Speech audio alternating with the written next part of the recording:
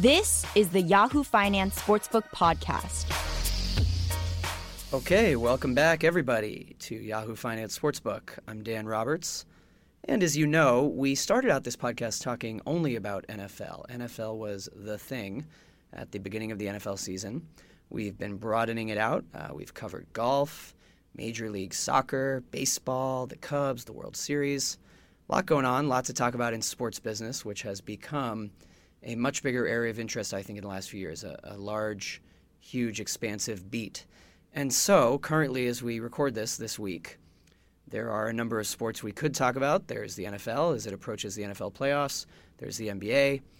But there is also a sport, unless you want to debate the term, that is always in season, so to speak, and is little understood but growing fast. That is esports. I'm sure you've seen the term, seen it thrown around. Maybe you know a lot about it. I bet most don't. And esports, according to a new report just out this week from a research firm, Superdata, is a $1.5 billion industry. So I think that's bigger than people thought. We had heard for years already that this is a billion-dollar industry, and some people sort of scoffed at that. But this is a space that has attracted a lot of big names. Bob Kraft has invested in an esports team. Rick Fox, former Laker, NBA veteran, owns an esports team. The Philadelphia 76ers, among other pro teams, have bought an esports team. This is a thing, capital T, and a $1.5 billion thing, apparently. So what is esports? Well, I normally just say it's people watching other people play video games, which sounds insane that could be a $1.5 billion industry, but there are crazier things out there. And even though it's, I think, little understood by the general mainstream sports world, these esports tournaments fill arenas. I mean, they hold these at Madison Square Garden now, and I don't think the average person knows necessarily where online or on TV they can watch esports, but the viewership is also growing fast. You know, this 1.5 billion thing that you mentioned, I still think that's only a drop in the bucket. The reason being is that the entire video game industry as a whole is like a near $100 billion industry, or $90 billion. And if esports is only like raking in 1.5 billion from this massive industry, that just means there's so much more. Think of esports sort of in the same realm as other up-and-coming sports-adjacent things. Drone racing. They now televise drone racing more and more, and you can see the views that the drone is seeing. Esports is in that space. Daily fantasy sports, DFS, which of course is more tied to big sports like NFL, NBA, but DFS, many of the DFS platforms offer daily fantasy for esports, where you would pick your players who are playing the video game. I mean, we're like 3 levels down the rabbit hole here. But as you hear more and more about esports, you might wonder about it and want to learn more. And so our guest today is Imad Khan, a friend of mine, freelance journalist who mostly writes for ESPN.com about esports. The perfect person to explain this industry to us. So let's get into it. All right, our guest today on Sportsbook, Imad Khan, esports journalist who's written for ESPN and some other places about esports. Hey, Imad. What's going on, Dan? Nothing except esports. We had heard for so long that this was a billion-dollar-plus business. And right. I think for many of us who write about sports business but don't necessarily understand esports, we maybe question that, or I was a little skeptical, but now we have this recent report from a research outlet that confirms that at least in 2017, a $1.5 billion industry. So I think it's worth investigating, learning more about it, and I would bet that our listeners and really the average general sports fan maybe still doesn't really understand esports, even though I know it's a big thing, it's legit. So I guess I'd start by asking, well, first of all, do you think that's fair to say, that the average sports fan really still isn't enmeshed in this world yet? Yeah, I guess that's fair, right? Like the average, it's kind of how you define average sports fan, but yeah, I would say on a broad spectrum, yeah, it's still very far and still very new to them. But it's definitely an interesting world, and I think people should be paying attention. Do you think that you have to be a gamer yourself to like and follow esports? It certainly helps, right? A lot of these games, they build up their fan bases through the games themselves and the communities themselves, right? But we are seeing like so many non-players become fans of the game. So they might be people who play video games, right, in a general sense, but they might not like competitively or actively play this game, but still like to watch it. Right. Yeah, which, to be fair, with pro sports, you certainly don't need to be someone who has played football or be a baseball player to follow those sports. Although, side note, I always point out that I feel like golf and tennis are unique in that way, where actually most big fans of those sports do play it themselves, especially golf. Yeah, I would agree with that. But then you have games like I do want to underscore that, like, this 1.5 billion thing that you mentioned, I still think that's only a drop in the bucket. The reason being is that the entire video game industry as a whole is like a near $100 billion industry, right? I think absolutely. It's like $90 billion.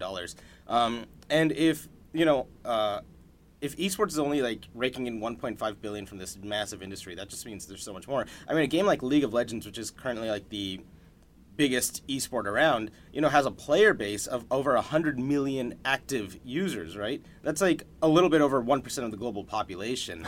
Yet, you look at, peak viewership, it's in the couple, it's hard to say because there are different streaming services and whatnot, but let's just say, it's a couple 100,000, maybe a couple million, right?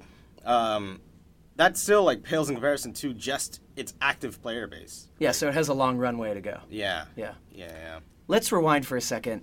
How do you define esports to a layperson? Yeah. So I get this question a lot, and I don't go up there defending, esports, saying like, no man, it's like traditional sports. Like these guys are putting in like, the same. They're putting their bodies on the line in the same way that Kobe Bryant did, or what have you. What I do tell them is that think of it like chess, right? If you see. Especially, when people like, how could somebody watch another person play a video game, right?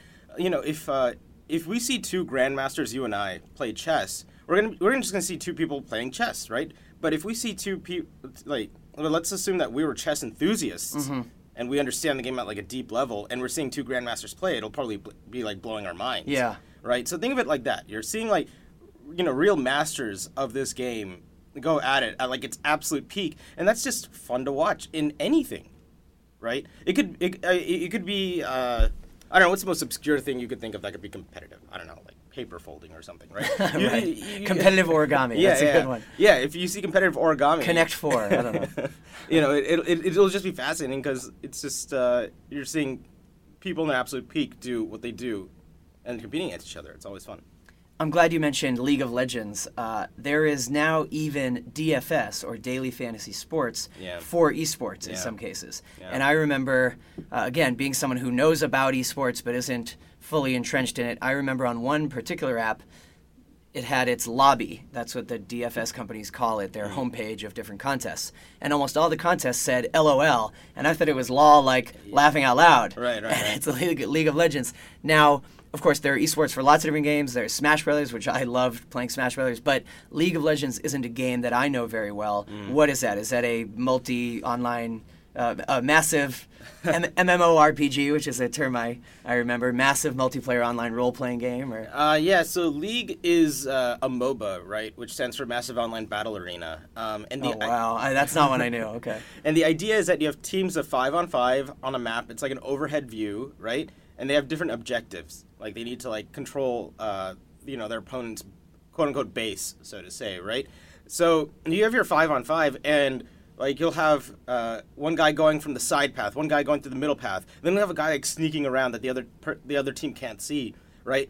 So it's like they're like simultaneously like trying to like defend and attack, right? So it's that's what it is. And I think it can be kind of difficult for like the layperson to really understand, what's going on, and that might be something that will change over time. That's true for traditional sports too, right? Like for example, do you watch cricket at all? No, but I lived in Dublin for a year abroad in college, and there was cricket every day.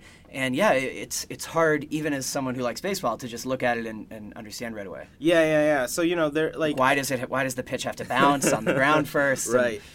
So I think with anything, there could be a bit of a learning curve, but I think obviously because it just has such a massive player base, it's popular. And I think for non-players, if they are interested, they could, the resources are so immense. You can go to YouTube, just watch like a tutorial. They have actually, I can't remember when the last tournament did this, but I've seen tournaments where they have like noob streams, so they have like two separate streams. And it explains it to newbies. Yeah. Clever. When someone asks me what it is, me not being an esports journalist, but understanding from afar, I simply say people watching other people play video games. Is that at least fair and factually correct? I mean, yeah, on like a very basic level, yeah, of course. Yeah. Yeah. And some of these games take probably hours to complete, right? Yeah. Especially, League of Legends. That sounds to me almost like the board game Risk, but turned into a live online game, and I can imagine it takes hours. Well, yeah, like one competitive game of League can take like 45 minutes, maybe to an hour, right? And okay. it's like, so that's not so long. Yeah, but it's usually 2 out of 3, so it could go to a third game. So it can last a while. Or even like a game like Counter-Strike Global Offensive, which is a first-person shooter 5-on-5. It's like 30 rounds. It could be one match could be like 30 rounds, right? And it's a best of 30. So it's like the first person had 16 rounds or something. And that can also like just start adding up, and it's kind of like tennis, where I think you need like a good 2-game advantage. Yeah. So it's some of these games do take a lot longer than others. But then you have a game like Street Fighter, which the matches are much faster. I'm glad you mentioned Street Fighter, because when I see previews of or news stories about esports, I feel like it's mostly shooter games or the type of game League of Legends, strategy, war, battle games across the board. But I know that there's also, you could have esports for Smash Brothers, which is a little more fun and cartoony. I'm not saying any less serious. Yeah. Are there yet esports for sports video games? People playing Madden, people playing FIFA? Those are the games that I know better. Yeah. So there's a huge FIFA contingency around the world, especially in Europe. There's Madden, where they have a few different types of tournament series around the country. So it's interesting, right? Like traditional sports video games becoming esports, it's still growing. Viewership isn't necessarily there yet, but there is potential, right? Because you have some of these YouTubers that just stream FIFA, and they're making they have like millions of subscribers, right? Just playing FIFA. Gosh. Did all of this start on YouTube, by the way? Could you say that esports was born out of people wanting to watch footage of video games on YouTube? And I know there's Twitch is really big too. Yeah. I'm trying to recall. I'd say it would probably be like part YouTube and part Justin TV, right? If you remember Justin TV. Justin.tv. Yeah, totally. Yeah. And because I was more of like a live streaming platform than YouTube was back in the day, I believe that when people started streaming video games, they switched over and became Twitch. Yeah. And go on. No, go ahead. Yeah. I think I want to maybe a lot of people haven't heard of Twitch, right? Absolutely. Yeah, and Twitch is just like the largest video game streaming website on the internet. I think the last time I checked the website rankings, it was definitely in like the top 20. It pulls in massive amounts of traffic, and there was a bidding war between Google and Amazon for it, in which Amazon ended up winning for near $1 billion. Yeah. There is a trend we're seeing of pro sports teams getting into the esports realm. Yeah. The Philadelphia 76ers investing in an esports team. Yeah. Bob Kraft, who is the owner of the New England Patriots and likes to dip his toes into tech investing in an esports team. Yeah. The obvious play, first of all, is money. This industry is growing, $1.5 billion at least. But is there any other reason you think this is appealing to them? Do they see it as a future play? Do they see it as a way into video streaming? Why are big sports leagues getting into esports investing? Yeah, I think it's a future play. Because here's the thing, right? The average global sports fan is like around 28. It's a pretty good mix of male and female. Well, the average esports fan, according to Nielsen, is 26, still a little largely male. They're very enthusiastic. So you have this really hardcore community of people that advertisers and brands have been trying to reach. And according to Nielsen, this is actually a very difficult difficult demographic for brands to reach. So there's that aspect. There's the other aspect that for in some of these traditional sports, right? Like the audience is getting older.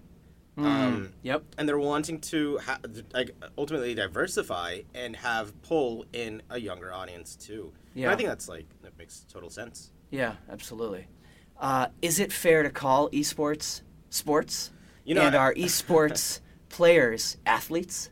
Yeah. So is it fair to call esports sports? I've spoken to players about this, and they have a very similar response to what I had at the beginning of this segment. Was they aren't going to compare themselves to like traditional athletes because there's just a difference, right? But what they do say is that in terms of our competitive drive, in terms of our the amount of hours that we put into practice, the amount of stress that we go through, like it's on an equivalent level. Because Sure. At a point when you're playing a game at like a super high competitive level for a ton of money on the line, right? You're calculating things in like microseconds, right? Like, and one misstep could be an absolute loss. So the amount of concentration, the amount of pressure, the amount of nerves, it's definitely difficult. And yeah, I think that's why I think that's another reason why at least you'll see like Rick Fox, who owns the team Echo Fox and was previously with the Lakers, why he's such a staunch defendant of his players, because he knows the hours or he's seen the hours and the stuff they've had to go through to make it to the top. Well, and it's fair to mention that it isn't as though just because they're playing video games, physical fitness doesn't matter. There's an image of gamers, which is fat slobs on their couch, years ago. Yeah. And that is changing or has changed. I mean, that stigma is gone with esports now. Yeah. And absolutely, to compete in a tournament setting, even though they're sitting in chairs all the time, I mean, they need to be alert, engaged, energetic, high energy, ready. Yeah. I wrote a piece, I think it just published, last month, about a player for Echo Fox, and kind of like, what they had to do to change his diet to help him kind of like help his concentration, because he was complaining about, hand pain and this and that. Oh, sure. And they were saying, like, look, if you're going to be playing 10 hours a day practicing and you're just rubbing bone on bone, and all you're eating is, junk food, that's not gonna. You're not terrible. replenishing your body with the right nutrients, right? Even if it's just your hands still have muscles. There's muscle strain. You need to replenish it with a good amount of water and a good amount of nutrients. So right now, that conversation is happening in esports, where what are the right foods that a player should be eating in preparation for competition? Should they be exclusively downing energy drinks before a match, right? That's the type of competition that's going on right now, and I do feel that.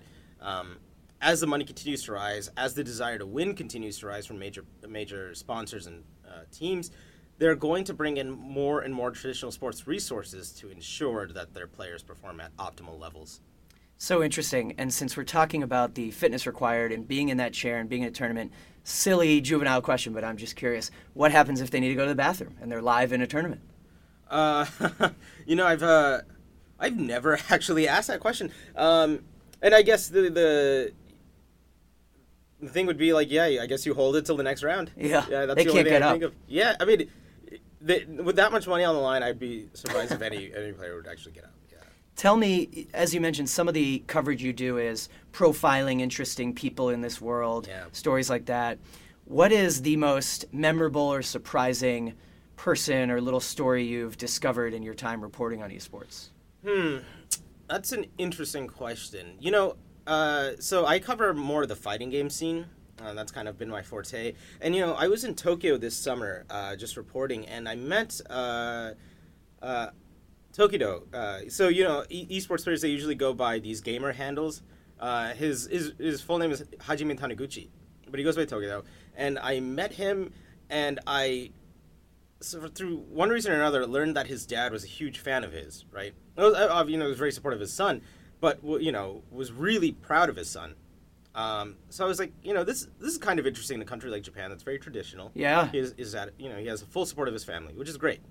So I sat down with him and his dad, and it was really just fascinating and kind of adorable listening to these two just go about how they created Tokido to what he is today. Wow.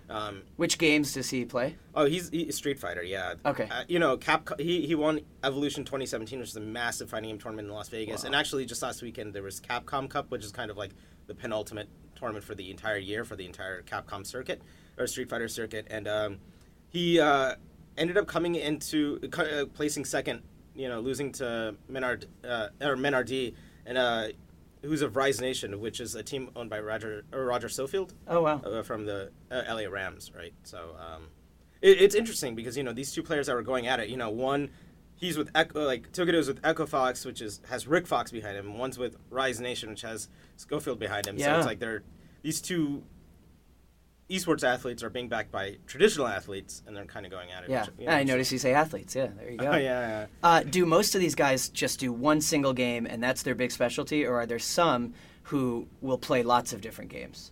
I think at a casual level, they all play different games. And, all of these players, they stream on Twitch, too. And, a player like Tokido or Mango of Cloud9, who's a Smash Bros. Melee player, as much as they play their own games, their fans want to see them playing Mario Kart with their fans online, right? Like, hey, and it humanizes them. It's regular. Yeah. And, of course, let's all get online with our fans and let's play Mario Kart together. Or, PlayerUnknown's Battlegrounds, which is like this massive, it's been like the swan song game of the year, where out of nowhere it just became a huge success. So they're always playing other games. Here's a final question, and it's one I always think about. One of the biggest parts of esports that gets headlines, I think, is the in-person attendance, the crowd size. Yeah. We've seen that it can pack MSG, big stadiums, get people in there. And just logistically, I always wonder how it works. If you go to a basketball game, if you have great seats, you can see the game on the floor. Right. If you have bad seats and you're up in the rafters, for much of the game, you're probably watching the Jumbotron, but that's fine. But you can at least see that they're down there on the floor moving around too. Yeah. But if you go live in person to an esports tournament at a big arena, if you are close, you still only see the guys who are playing the video game, but there has to be also screens to show you what they're seeing. Exactly. Right? Like, how does it work? Do seats matter at something like this? If you're up in the rafters, you just watch the Jumbotron the whole time. But I would think as long as you can see the game, that's what matters. I imagine you're barely looking at the people playing the game. That you bring up a really good question. And since I always get a press pass, I never considered how ticket prices vary. And I should probably look into that. I've never actually thought about that. But you're right. Essentially, if you maybe the best spot in the arena is the one that has the best view of the giant screen in the center, of the arena. But I guess there could be an advantage of being closer to stage. I still remember Evo 2016 when Hungrybox beat Armada, and just like that pop off. It was actually ESPN's esports moment of the year in 2016. And watching it on stream, and obviously there were cameras close up to just see him completely break down, and quite possibly the biggest win of his entire career. It was, wow. I jumped out of my. It was one of the few times I've ever jumped out of my chair. Wow. Just because of the craziness of that round, and I assume that the people on the ground were seeing that happen in front of them was probably pretty special. So the audience in person is a little bit looking also at the guys who are playing, guys and girls, not just at the screen that shows the video game. Yeah. But that is logistically, it's interesting to me because having the screen and seeing what they see is just as important, probably more important, than seeing the players. Yeah. I don't think that's a stretch. Wow. Yeah. Well, it'll be really interesting to watch, and I'm going to be monitoring when the average person on the street cares. When my buddies in New York who are NBA, NFL fans, when they start asking me about esports. That's always my little casual indicator. For example, in the last 3 weeks, suddenly they're all asking me about Bitcoin. And that's how you know it has gone mainstream. So I'm waiting for that moment for esports. Yeah. No, I think that moment will be coming much sooner than later. Great. Thanks, Imad. No, thanks. Okay, that was Imad Khan, again, freelance journalist. He specializes in esports, knows a lot, writes interesting stories and profiles. Personally, I loved a profile he wrote recently on a Super Smash Bros. Melee player. That was a game that I loved in college on Nintendo GameCube. My character was always Dr. Mario. Fun game. Love Smash Brothers. Of course, purists say, no, the best Smash Brothers was the N64 version. They may not be wrong, but I liked GameCube. Haven't played that in years. Anyway, you should follow Imad Khan. Press X for Imad is his Twitter handle, IMAD. And I appreciate him coming in. I appreciate learning more about esports. I'm wondering if you appreciated it. Did you know much about esports beforehand? Have you learned more now? Are you interested? Are you a gamer? Even if you're not a gamer, do you care about esports? Are you following it? Or, like many of my friends say, what a weird thing. I have no interest, and I would never want to watch someone else play video games. But enough people want to do it that it's a supposedly $1.5 billion industry. Okay, that'll do it for this week. We'll be back with you next Thursday morning, as always. And remember to rate, review, and subscribe to this podcast, Yahoo Finance Sportsbook. We're on all the podcast platforms. We will get into more sports business next week. Bye.